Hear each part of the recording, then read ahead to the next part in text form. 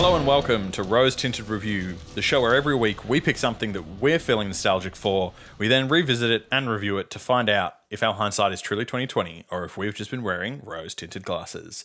I'm your host Michael Gerbaz, and I am joined as always by my good friend and co-host Connor O'Keen. How's it going, Connor? Good, man. How you doing? I'm doing good. Oh man, this movie, Last Action Hero. Yeah.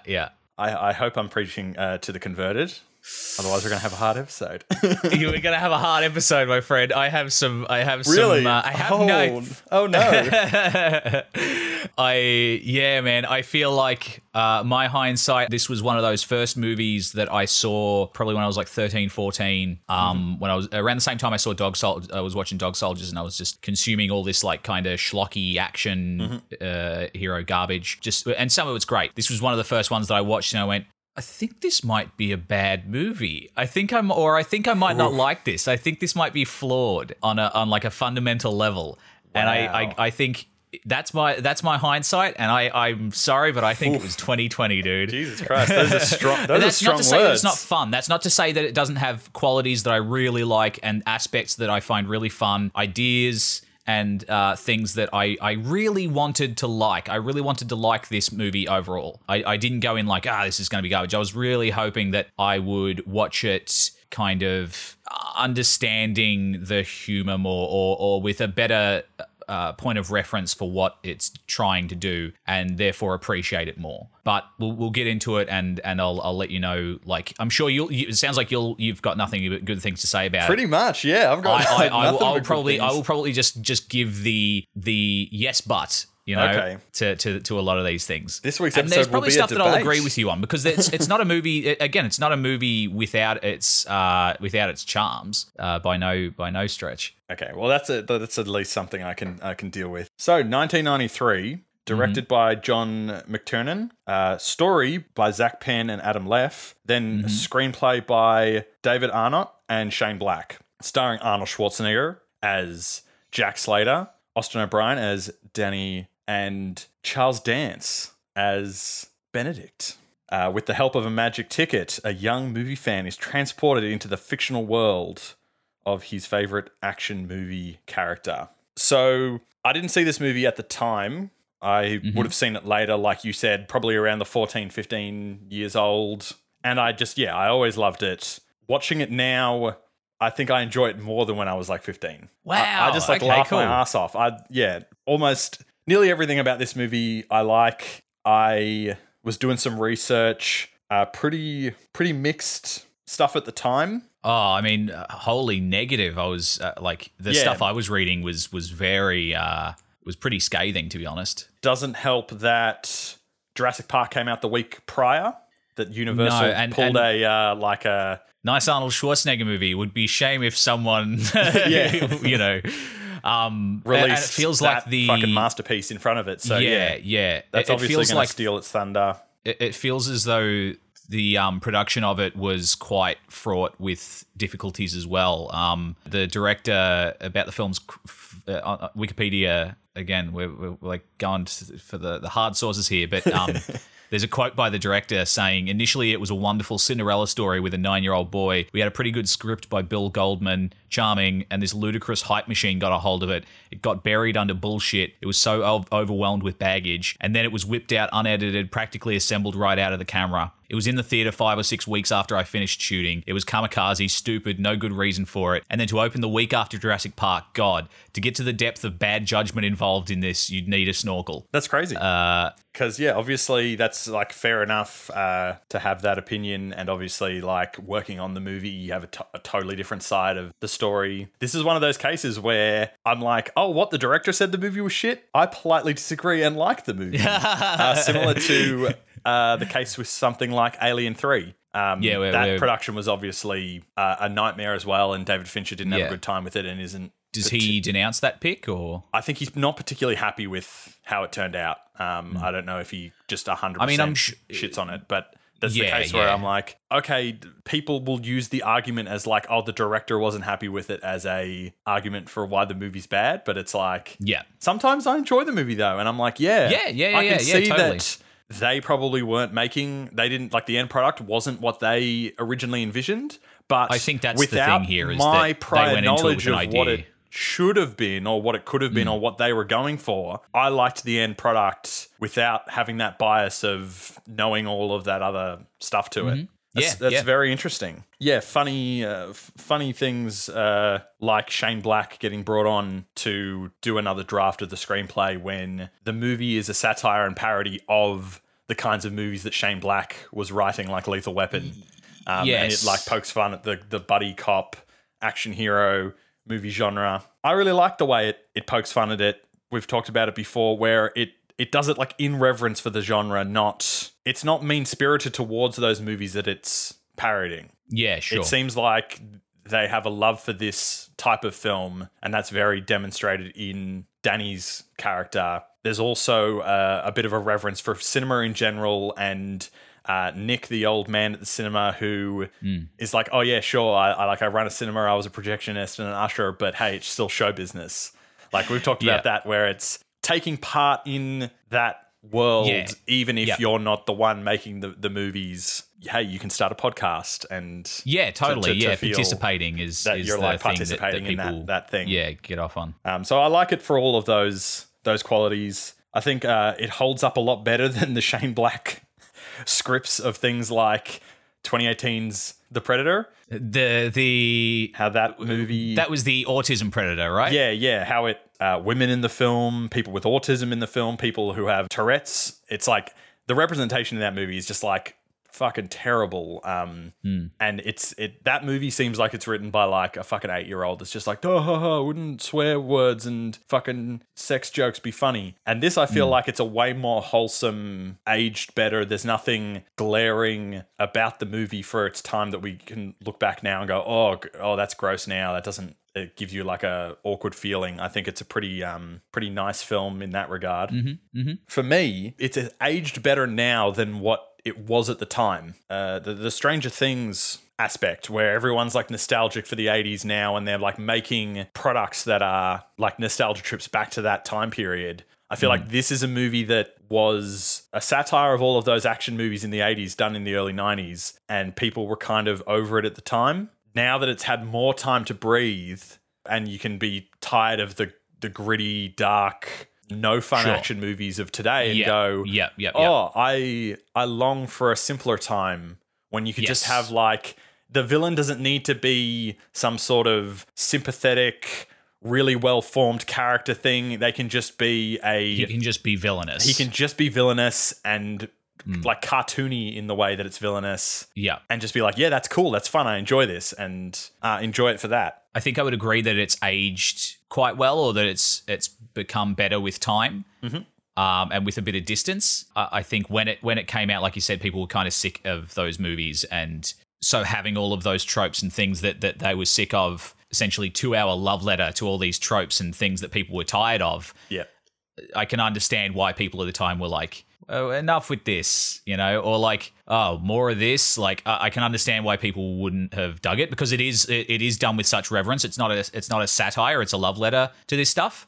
And I think I would have appreciated. Okay, my biggest problem lies within the slapdash kind of approach to the universe and its rules. Okay, and it feels like a bunch of ideas that I really like, and then I'm like, yeah, cool. And how does that fit in with the other stuff? And it's like, it doesn't. It really feels like it's a there's that wonderful video of Matt and Trey from South Park explaining how to structure a story, saying that it shouldn't be, and then this, and then this, and then this happens. It should be, I think it's something like, because this happens, therefore this happens, or something. Like, there has to be cause and effect and stuff for people to follow. There has to be like a logic for people to follow. And I feel like in this, there's no logic for a lot of it. And sometimes that's because it's the rules of that universe dictate that that it doesn't operate on our logic. And then there's times where, okay, but this should be operating on our logic. Why isn't it? And ultimately, it feels like a bunch of ideas that I really like in principle. It has elements of movies that we've talked about on this show that I've really liked. But for some reason, none of those elements are completely delivered upon in a way that I find satisfying. So there's things where I'm like, oh, I want more of this, or like, Okay, but see that through. Like, what are you trying to say with this? Like, it feels like it never quite. The director's statement about it being kind of slapdash and under all this bullshit, and that they didn't get to, like, it was edited so quickly. It does feel like a like rushed, it rings true. Yeah, it feels like a rushed series of ideas. And I was thinking that as I was watching it, I was like, this feels kind of like a first cut or like a very early cut. And then I was reading up on it and all of the things that was sticking out that were kind of getting in the way of me really enjoying this movie, the director said. And it seems like it's in the thing. It's in its DNA. Yeah, I can totally understand that. And I'm thinking like, yeah, if it was a different movie and there was something that irritated me, like say James and the Giant Peach, there were so many things that I liked in concept, but I didn't feel it delivered on. And I can be more critical of that and go, oh, but wouldn't it be better if this happened and this happened and this happened? But I don't know why. For some reason with this movie, I was satisfied with what I got. Yeah. That I wasn't like, oh yeah, like you're right. It does feel a bit more like a first cut than like going back in and really putting your panache on it and tightening things up. But for some reason, because that never really like stood out to me, my mind doesn't go wandering and critically start doing that. I mean, like, it's weird that you said you were happy with what you got, and I think that's ultimately, if your mind doesn't go, oh, I really wish this was this, then that's fine. That's where your mind went. Like, if you enjoyed what you got, then you enjoyed what you got. And it's funny because it's like I know that feeling for so many other movies that I am like that for, and this one is just like a blind spot where I'm just like, I don't need to be that level of critical. Maybe it's I don't know. Maybe it's just because of how I see the movie as like it's a child focused comedy, like fun adventure thing that I'm not like, oh, where's the overarching character arc and the this and the that that works. I can see how, like, the way that you've stated all of that, all of my little points and things where I'm like, oh, I like when it does a little bit of this and a little bit of that. I can understand already preemptively how it's like, oh, is that like the little bits that frustrated and like poked you and were like, well, I'm excited to hear them. I'm really excited to hear them. Crossover. Let's get into it then, and let's see. And I should preface. I'm like all of the things that I didn't dig. I can see that they're like, it's all coming from a place of like, I think they had a good idea. So it's not like I'm not like, this is shit. It's good humored. My the things I didn't like about it, or the things that I might say, it's coming from a place of good humor. Well, we've talked about that, where that can be more frustrating in a sense, because you can see that it's like, that's a good idea, and I like where they're coming from it. But if it doesn't feel satisfying, it's going to end up being you being like, this movie's you got to be really positive. I'm going to be like, bullshit. Here's how I would have done it. Well, it just sounds like the movie's giving you blue balls all the way through with all these little ideas and story elements that you're like, is that where it's gonna? No. But I think those sorts of movies, and I've had this with a lot of horror movies on Netflix, where it'll be a cool idea, but like the execution is real, it leaves you wanting. Where I find them kind of just as inspiring as something really good, if not more so, because you can see the problems, or you can see where you would have done it differently, and it kind of inspires you to have a go. Because if you're serious about this stuff, you kind of, in one way or another, you'll try and throw your hat in the ring. Yeah, and I usually do it through sketches or like music video stuff, but I'll like all of this stuff I've gone, that's a cool idea. I think I could have a go at that to see if I can actually do it better, you know? Yeah, it still makes you it still gives you something to think on instead of like an absolute terrible movie where it's just garbage. And it's like, it doesn't have that so bad it's good fun quality that it was fun and entertaining to watch. You just watch something that's just an absolute turd and you're just like, oh, I just hated every minute of that, and I want that 90 minutes of my life back that I'll never get. Yeah, it's not uninspired by any stretch. Absolutely. So I like how the movie opens. I think that the action in this movie, when they're doing the like, look at this action movie, they pull it off well. In those really so bad it's good movies that we talk about, you see times when you're like, oh, this is supposed to be the drug lord's house, and it's just the director's house, and they've got like some random ladies to wear bikinis in the backyard when they're having a barbecue, and you're like, this was supposed to be like this lavish, sexy orgy party, and you're like, this is just some dude in suburbia's backyard. Like, it doesn't do that. This is a weird swingers party. It has the budget and the scope to be like, yeah, we get the opening that's like the RoboCop is a very similar satire to the dude holding the hostages, and RoboCop, like, not giving a shit about hostage negotiation, just goes in and fucking like glorification of violence, like fucking chucks the guy out the window, that sort of thing. It's got that same thing where there's like the thousands of police cars and he's just fucking in his cowboy boots and his leather jacket, like walking on the tops of the roofs.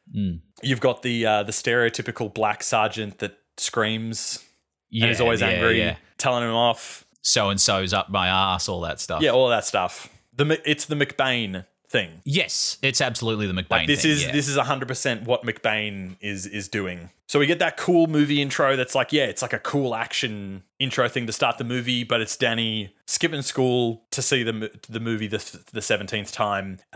You got that bit of Back to the Future, Marty McFly, Doc Brown sort of thing where he's got the old mentor kind of character trope that all the parents are like, he's a bad influence because of science or because of movies. And he's like, no, but movies are great. I love movies.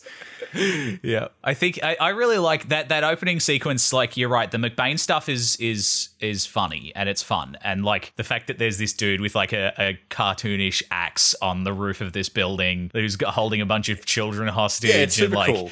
And the fact that he tells him to drop the gun and he drops his Desert Eagle and he's like, that's it, and he's got like fucking 15 guns. Yeah. It's a good gag. Like you said, the stuff that's shot like an action movie parody. Yeah, I think that stuff's really fun. Like the sequence where Danny's in school and we get more of the idea that he's this action movie obsessed kid. He's so obsessed that the teacher's talking about Hamlet and he falls asleep and he he imagines this Arnold Schwarzenegger starring Hamlet. Yeah, that trailer, like that, and it plays out like a movie trailer sort of thing, or it's like something is rotten in the state of Denmark, and Hamlet is taking out the trash. That's really fun. That's probably the part of the movie that I laughed the most genuinely at. Yep. Just because it was genuinely good. The like when the dude comes out and he says, "Stay thy hand, fair prince."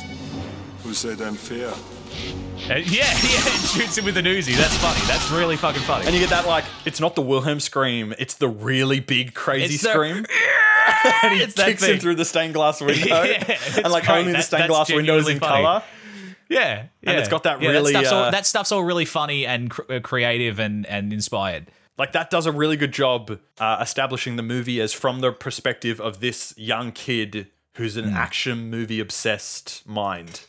Yes. We cut straight from the Hamlet to him watching Looney Tunes at home, which is another good thing to establish, hey, action movie violence is like Looney Tunes violence, and there's like a connecting tissue there, and this is what is in this child's mind. So we're establishing it to see the film through the eyes of this child. Yeah. As well as like they just chuck Acme everywhere, like in the movie as well. Once we get into that. The Acme thing's a good gag. I like how the real world is established and shot compared to the movie world. That you've got California, this really beautiful, bright, clean, glorious action, and then you've got the more like dirty, gritty, realistic New York City, where we see that his escape into these action movies is because of his normal surroundings are not a nice place.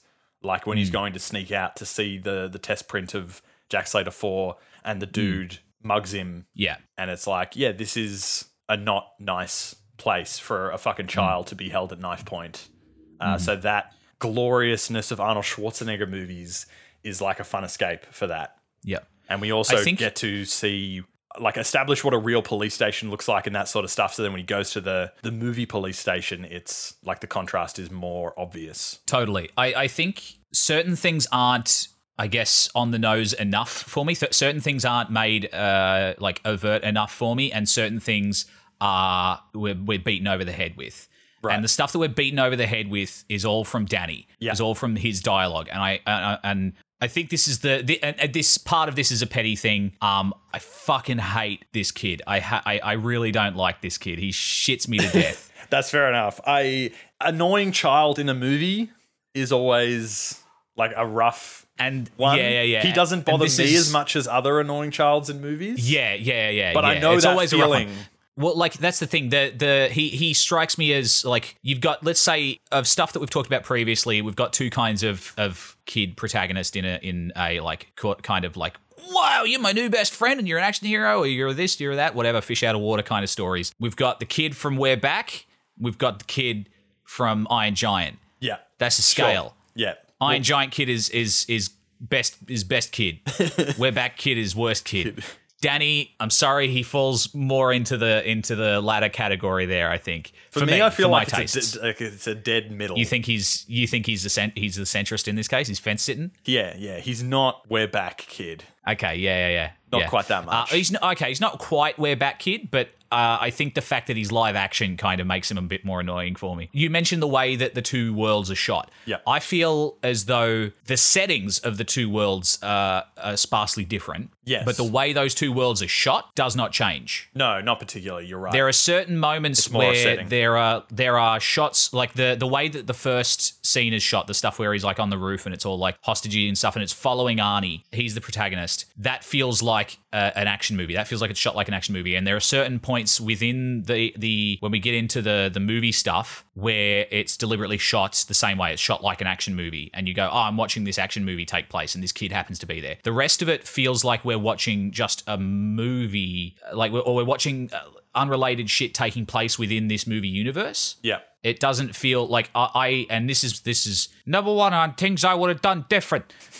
I think it would have been funnier and like would have had an established kind of feel, and I guess you would infer facts and logic to this fucking thing, and people would be able to follow. And you wouldn't be like a lot of this movie. I'm sitting there going, I'm not going, what's going to happen next or what's happening next. I'm going, what's happening?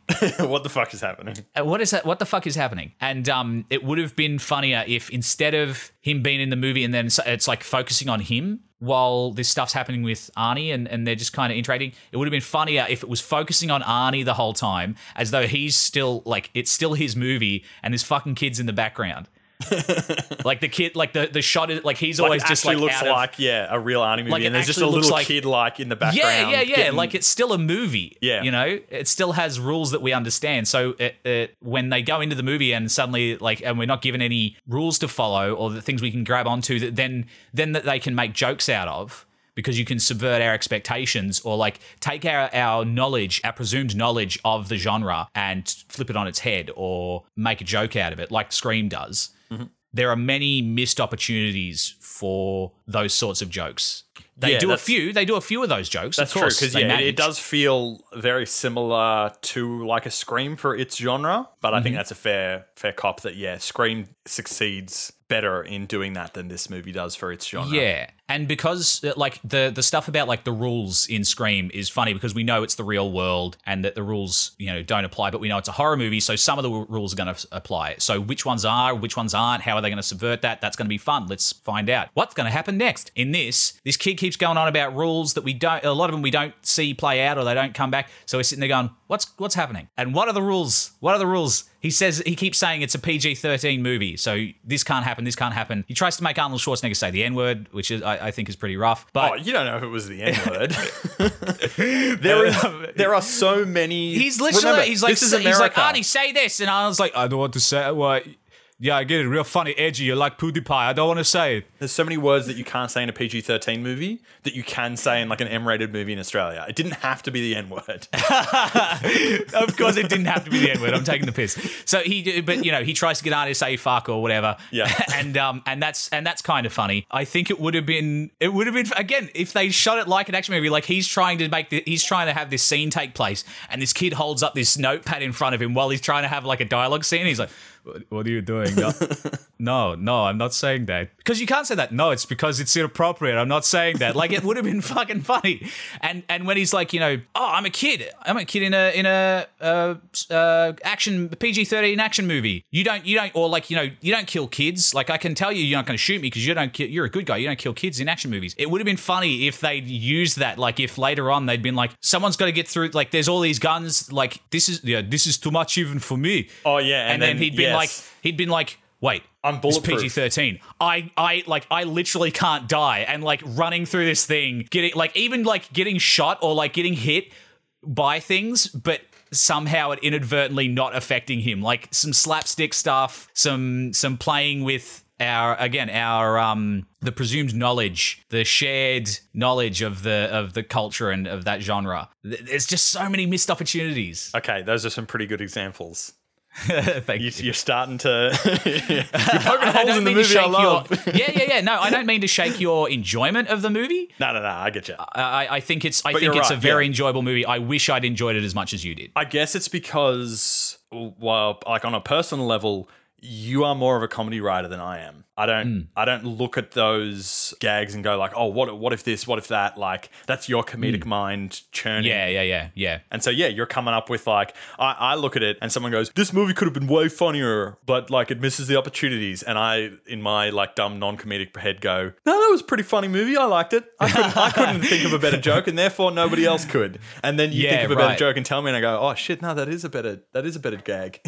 I think because it is, I mean, if I'm not mistaken, this is a PG-13 action movie. Yeah. So it ends up trying to be, it can't do the action stuff to the degree that the movies it's parodying can do. Like No. it can't go full Die Hard. It But can't I go do full Lethal like Weapon. that they use that PG-13 rating to split up the violence in when they go into New York outside of the movie. When people get shot there, that they is can a cool- bleed that is in a New cool fact. York, but they don't bleed in the action movie. It's all, just Yeah. like the fucking house explodes of his favorite second cousin, and Yes, yeah. and he just like is covered in soot and shit. 2 days to retirement. and all that stuff. That's definitely something that they capitalize on. But my thinking is more that because it's PG-13, they have to go the kind of comedy route more so than the action route, and the jokes just aren't my kind of comedy, or like I don't think they're that funny. Mm-hmm. I like that it tries to do so much, and I could see how that comes off as like it never sort of follows up on everything, or the rules aren't there because you're like, this is an action movie and this and all this, but then they also want to chuck in all of their little references and cameos from other things. Yeah, and the fantasy elements. So it's sort of a little bit. There's the elements where it's like, this is a Arnold Schwarzenegger action movie, and this is the plot, and these are the tropes of an action movie. But then there's also all right, inside this fictional movie world, if Arnold Schwarzenegger doesn't exist, then who was in the Terminator? And you go, well, it's Sylvester Stallone, and you get that scene in the movie store. The movie store. The outfit that the woman at the movie store is wearing, by the way, I worked at Blockbuster for 4 years, and I can vouch I had to wear the same thing. It was a nightmare. That's the only like realistic, like It's the female only clothed, realistic thing in this movie.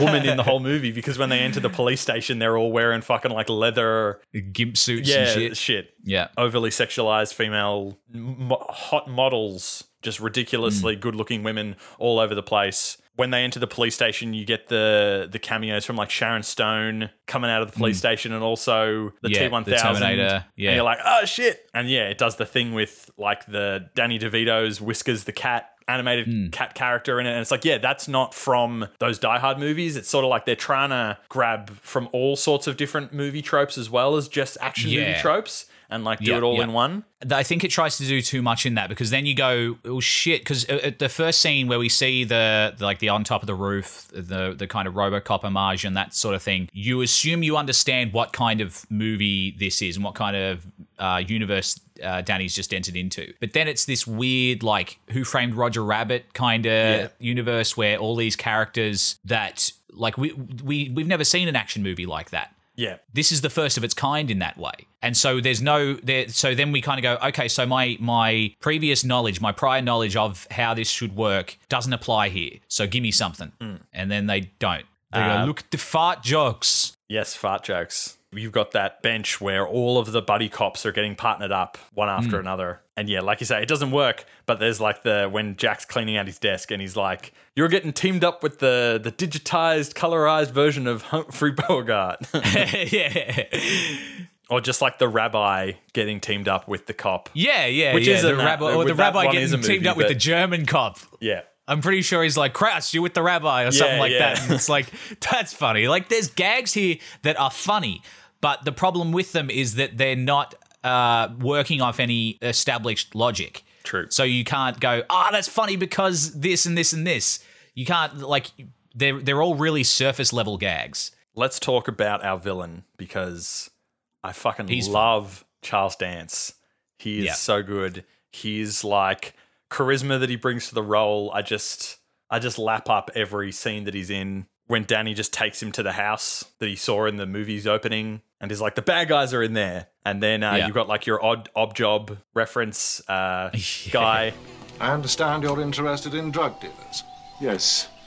Jack, that's him, the henchman with the glass eye. Sir, are you a henchman? No, I only go as far as lucky.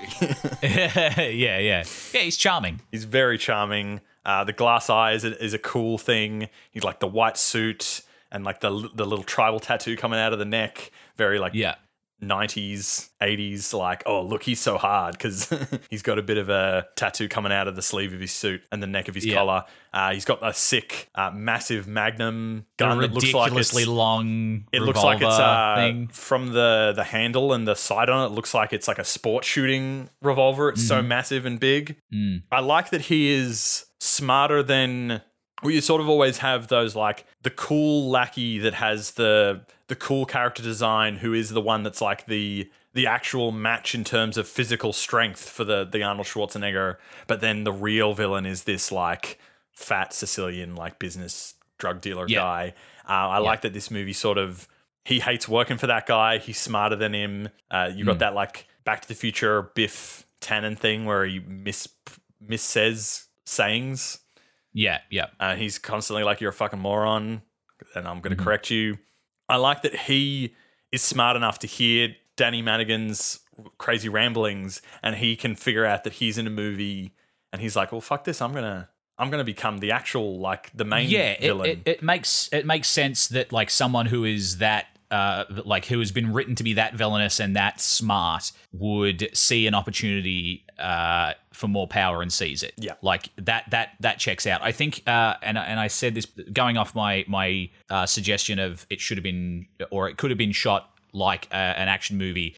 Something that could have been cool is if, or something that would have made the moments where he gets the ticket and realizes that he can get through it, get through the portal to another world, or all this stuff, is if it started out being shot like a thing, but more and more like Danny was having a more of an influence. So like over time he became the protagonist of this new thing.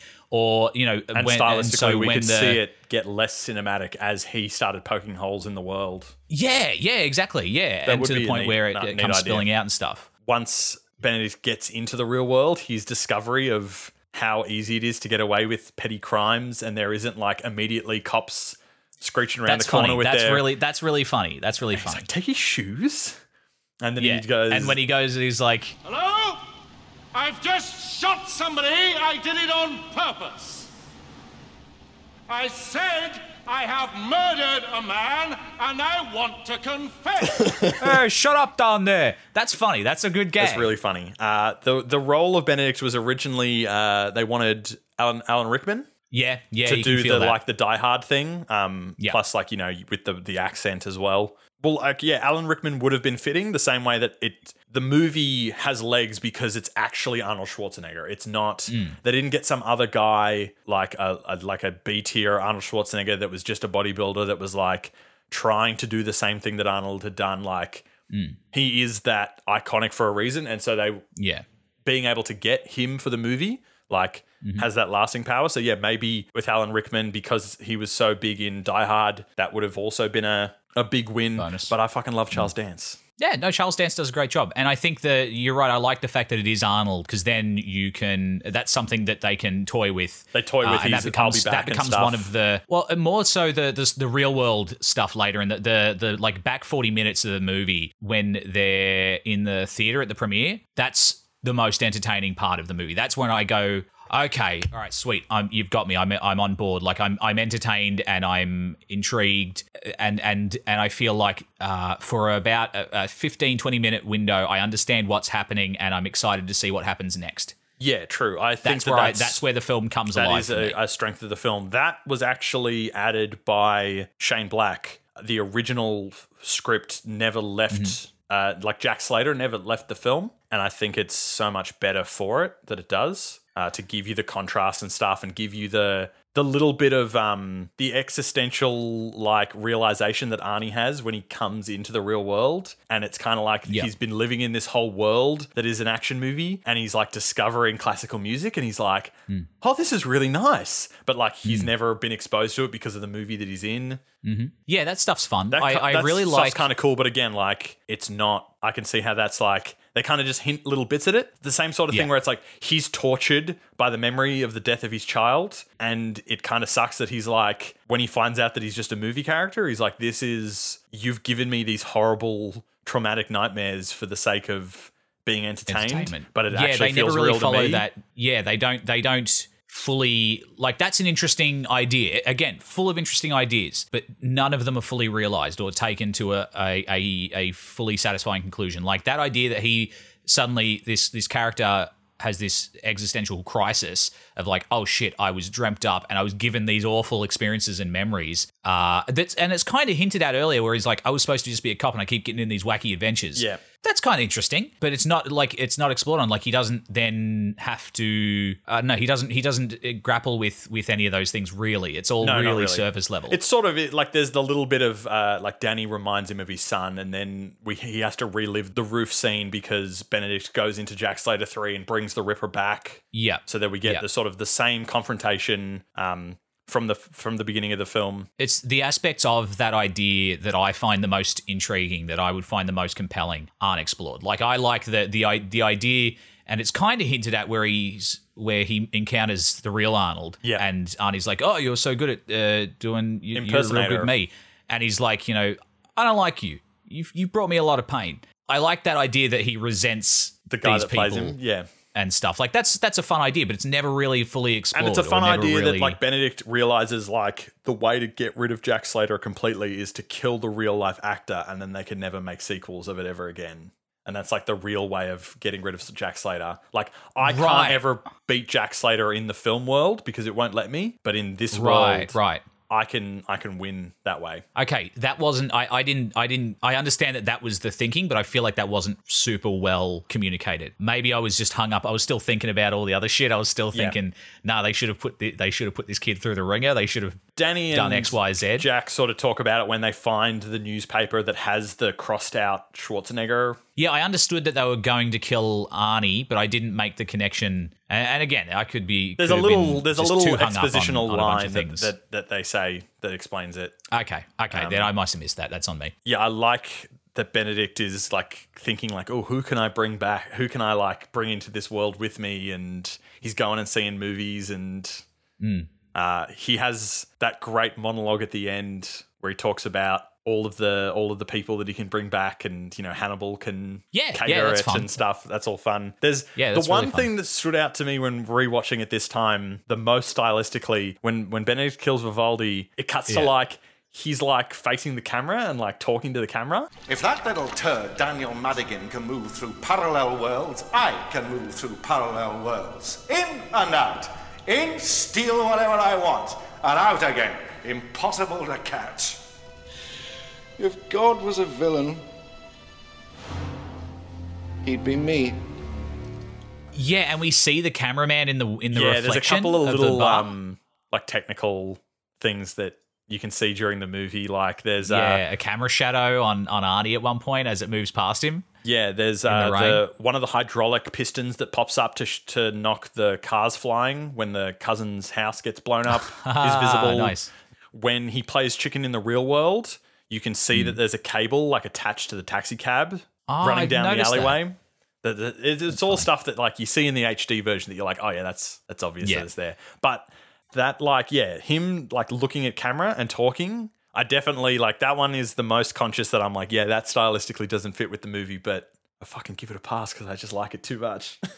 Well, it kind of makes sense. I like that bit just because again he's the big bad and he's smart and cunning, so we can it makes sense that he would be able to seize control of the medium he's in. He'd be able to like pierce the fourth wall sort of thing. like your suggestion of if Danny was like somehow affecting the actual like shooting style of the movie by Yeah. his presence. If that element was there, then Benedict being able to like fucking take the camera and just be like, being able to master that power. I can like, see quicker where than- the camera than is Danny. now. That Yeah, would have been yeah. like an even like mind blown, holy shit, what the fuck moment. Yeah. And you you're get right. to have even more, that opens up all these other possibilities, because then you've got not only people's assumed knowledge of of the action genre, you can apply it to their knowledge of how a film is shot, how a film works, how screen language works. Like you could have fun with like, someone doing something, holding something in a wide shot, so or like in one shot, so that will therefore appear in the next frame or whatever. Like The more and more you're some real talking, fun with I'm it. just imagining like, what if Edgar Wright directed this film? Yeah, totally. Yeah, absolutely. Everything in Scott Pilgrim, like Mm-hmm. stylistically, like the things that he does in that, he could do to this movie. That would be cool. Got a fucking nice little cameo of Sir Ian McKellen as Death from The Seventh Seal. I thought that was Syrian. Yeah. And let's not fucking gloss over this, all right? This is a plot hole. The grim specter of death, as portrayed by Syrian McKellen, is walking around New York, Tapping people on the shoulder. tapping people, and his powers work in the real world. Yes, they do. Like, I think, and this is again, this could have been a funny thing if, let's say, they've got the newspaper. There's the newspaper with all the ads for the different movies, all like crossed out or ticked off or whatever, and they're like, oh my god, and look, he's crossed my face out. And so they run to the premiere. They think it's all happening there, and then when Benedict appears on the roof, he's got Hannibal Lecter, he's got Freddy Krueger, he's got all these villains, and he's like, get them, boys, use your powers, and they're all like. And nothing happens, and like they haven't figured out that their powers don't work in the real world yet, and they're like, well, this is embarrassing, and like and having what's his face, Benedict being like, because he mentions like, we'll have a party for Adolf Hitler. Like there's a dude there dressed, there's like they've brought Hitler along with it, and they're like, do something, Hitler, and Hitler's like just shrugging like don't look at me. That would be very and funny. Like there's Almost just, that would there's be so almost much jumping the shark sort of moment, but yeah, totally. But there's so much opportunity for those sorts of gags. There's so much opportunity to build to something truly fucking hilarious with this premise, and I don't think it ever quite gets there. There are some. It's fun. It's the sort of thing that I think you can watch it without a critical, without being super critically and analytical of it, and just have fun with it. Like that's as I was definitely watching how this, I viewed it. Yeah. There were times where I was sitting there watching, especially during the climax, where I was like, "Can't things just be fun, Connor? yes. Why are you like this?" Like my inner. Well, that's the thing. I concerned thought I mum had a home run going popping off at from me. Batman, and you talking about your love of Looney Tunes. I was like, this will work. This will work on him. But no, you're right. It's not just because you're a sad person that doesn't want to have fun. It's no, there are legitimate flaws that could be improved on. I admit it. You have defeated me, Connor. I think this would be a really great movie to watch with friends and to like laugh at the stuff that works, enjoy the stuff that works, vamp on the stuff that doesn't, and have a like. I think it at least inspires a discussion. It gets your mind working. You can either just consume it as pure entertainment and just go, it's just fun, or you can take it as an exercise and go, what if they did what if they did this, turn it into a problem-solving thing. So I think it's still worth a watch. It's still a good, not a good movie, but it's still, I would still recommend it. I would still think say it's a it's good worth movie. watching. I'd say good, not great. Sure, okay. I would say, blessed it's trying. That's what I would say. But I like there's heaps of stuff I have fun with. Like I like the and a lot of it's the real world stuff. Like the guy John Practice, he's like, that's the guy who killed Mozart. And then later he's like, you killed Mozart. Like he's like, who? Mozart. I kill lots of people. I can't remember. Like that's funny. That's a good gag. There are good gags. It's a good gag, and it's also fun because you go, he can see that actor is cast because of he's a villain in other movies. So Danny's able to tell that he's obviously a bad guy when them in the movie aren't able to. I think ultimately what I wish had happened with this movie, and it seems like it had a really tumultuous production process, so probably wasn't possible. But in an ideal world, it would have been cool if they picked a handful of these ideas and really fucking nailed them, really decided what they wanted to do with this thing. And what I would have liked to have seen is the way it's shot be more definitively different from how it's shot at the start, like the movie world stuff, I mean, and then change and have that play into it. The real world, like when the characters come out to the real world, I think there could have been other stuff they did there. Like mentioned before, there's stuff they could have elaborated on a bit. Arnold's character within the movie, I think, could have been a bit more cartoonish. Could have been a bit more, because he's written to do, like, a character is written to do these things, like for the movie to happen, has to do these things. Perhaps that moment of realization that he's a character and that, you know, he all these things that he thought he was doing of his own free will, like that existential mind blow moment for him could have been more effective if previous to that he'd been a lot more one-dimensional. Yep. And then for him to come out and go, oh, I don't have to be this thing. The only movie ever where it would have benefited a character arc for a character to be one-dimensional. Yes, to start out one-dimensional and then to realize that he's not. I think, and they try to do that, but again, none of it's, because it feels rushed. None of it's given breathing room. None of it's given room to sit and to sink in. I think, and this is an idea that I like. Again, I think more could have been done with it, but I think the end of him being brought back into the movie, of Arnold being brought back into the movie, the last scene being him like telling the captain off and being like, "Stop yelling at me! Yeah. You're a comic relief character," and like tearing him a new one. I think that was funny. That was fun. That was a nice little arc. That's kind of the, I guess, the resolution of him realizing that, you know, he has free will and that he can be. He doesn't have to be this thing. He doesn't have to answer to this dude. And da-da-da-da-da. That's fun. I really like the Doctor being like they've brought him back with this mortal wound that he was just dying from in the real world. Straight in the middle of his chest. And straight in the middle of his chest. I wouldn't even call this a flesh wound. This is hardly a flesh wound. Walk it off, pussy. And just like sends him on his way. That's funny. This would have been mean. But if there was like an after credits thing or like a prologue or like a bit after where it's like, you know, I'll be here forever. And it's like, because what I was thinking is watching this thing where he starts yelling at the captain and he like winks at the camera or like looks at the camera and Danny's like, he's looking at me because he is looking at Danny somehow.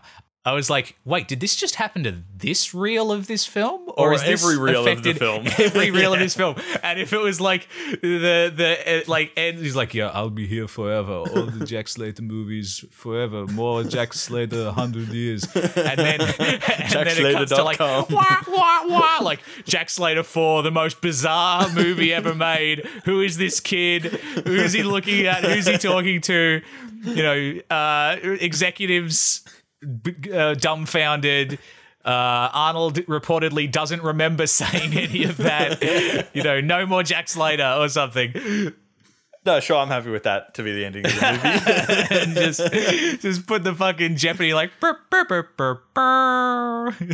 God.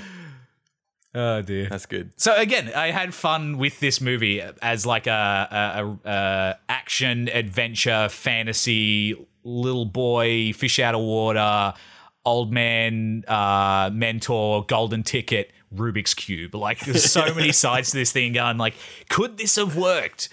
Did it have to be two different movies and we take all the elements of one half, chuck it into its own movie, and then take all the elements of the other half and make a different movie out of it? I think there's enough.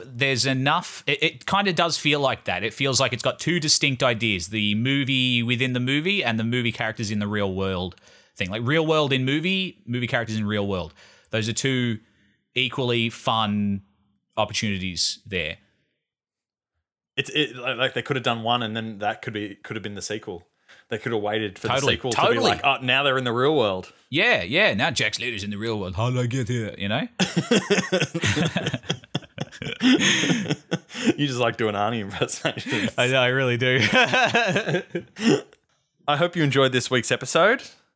Like we said, it was a little bit different. We've never had as big of a disagreement before. But then again, I guess it's a very civil one. Not just civil, but the fact that I think that it's fair to say that I do pretty much agree with everything that you said. That joke you made about putting up a table and holding the cup and say, change my mind. Might have worked. I'm going to have to get you a mug, my friend. I think it worked in the way that, yes, you've opened up my my mind to like improvements of the movie and what it could have been. But at the same time, it doesn't lessen my movie watching experience for me, which is good. I still enjoyed it. Good. You haven't ruined my childhood. No, and I didn't want to undermine your genuine enjoyment of this thing. Last thing I'd want to do. Absolutely. So often the conversation is like, this is dumb and you're dumb for liking it. It's like, no, sweetie. Let's have a civil conversation about it. Nuance, you cunts. That's right. This ain't a PG-13 podcast. If you enjoyed this week's episode, you can follow us on the Twitters or the Instagrams, or just subscribe to the podcast on your podcast platform of choice. But of course, on Twitter, we are at Rose Tint Review, and Instagram, we are at Rose Tinted Review, where you can answer the question of the episode.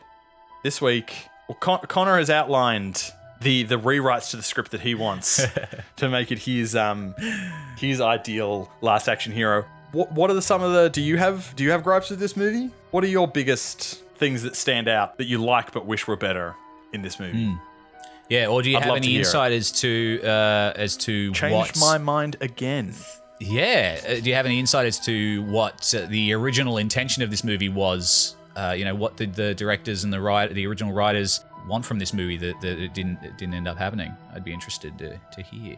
If anyone's got any factoids that are deeper than just looking on the IMDb and Wikipedia page that we do our if you've research got on. anything that falls outside of the reception tab on Wikipedia for this fucking movie, we want to hear from hit me up. Next week, what are we going to do? I think one that could be fun to follow this up is it's another kind of, I guess, action, comedy, satire, homage, love letter. Okay. I'm liking the sound of this. A more recent one, though, a 2009 flick, Black Dynamite. You seen Black Dynamite? I don't think I have. All right, let's do Black Dynamite, dude. Cool. I think you'll have fun with it. Awesome. Yep. Let's do it. Of course, you guys should watch it at home as well before the episode. Mm-hmm. We always recommend to have a bit of context to what we're talking about. Makes the listening all the sweeter. Sweet, sweet podcast. Exactly. So, join us next time when we find out whether or not our hindsight truly is 20/20, or if we've just been wearing rose-tinted glasses.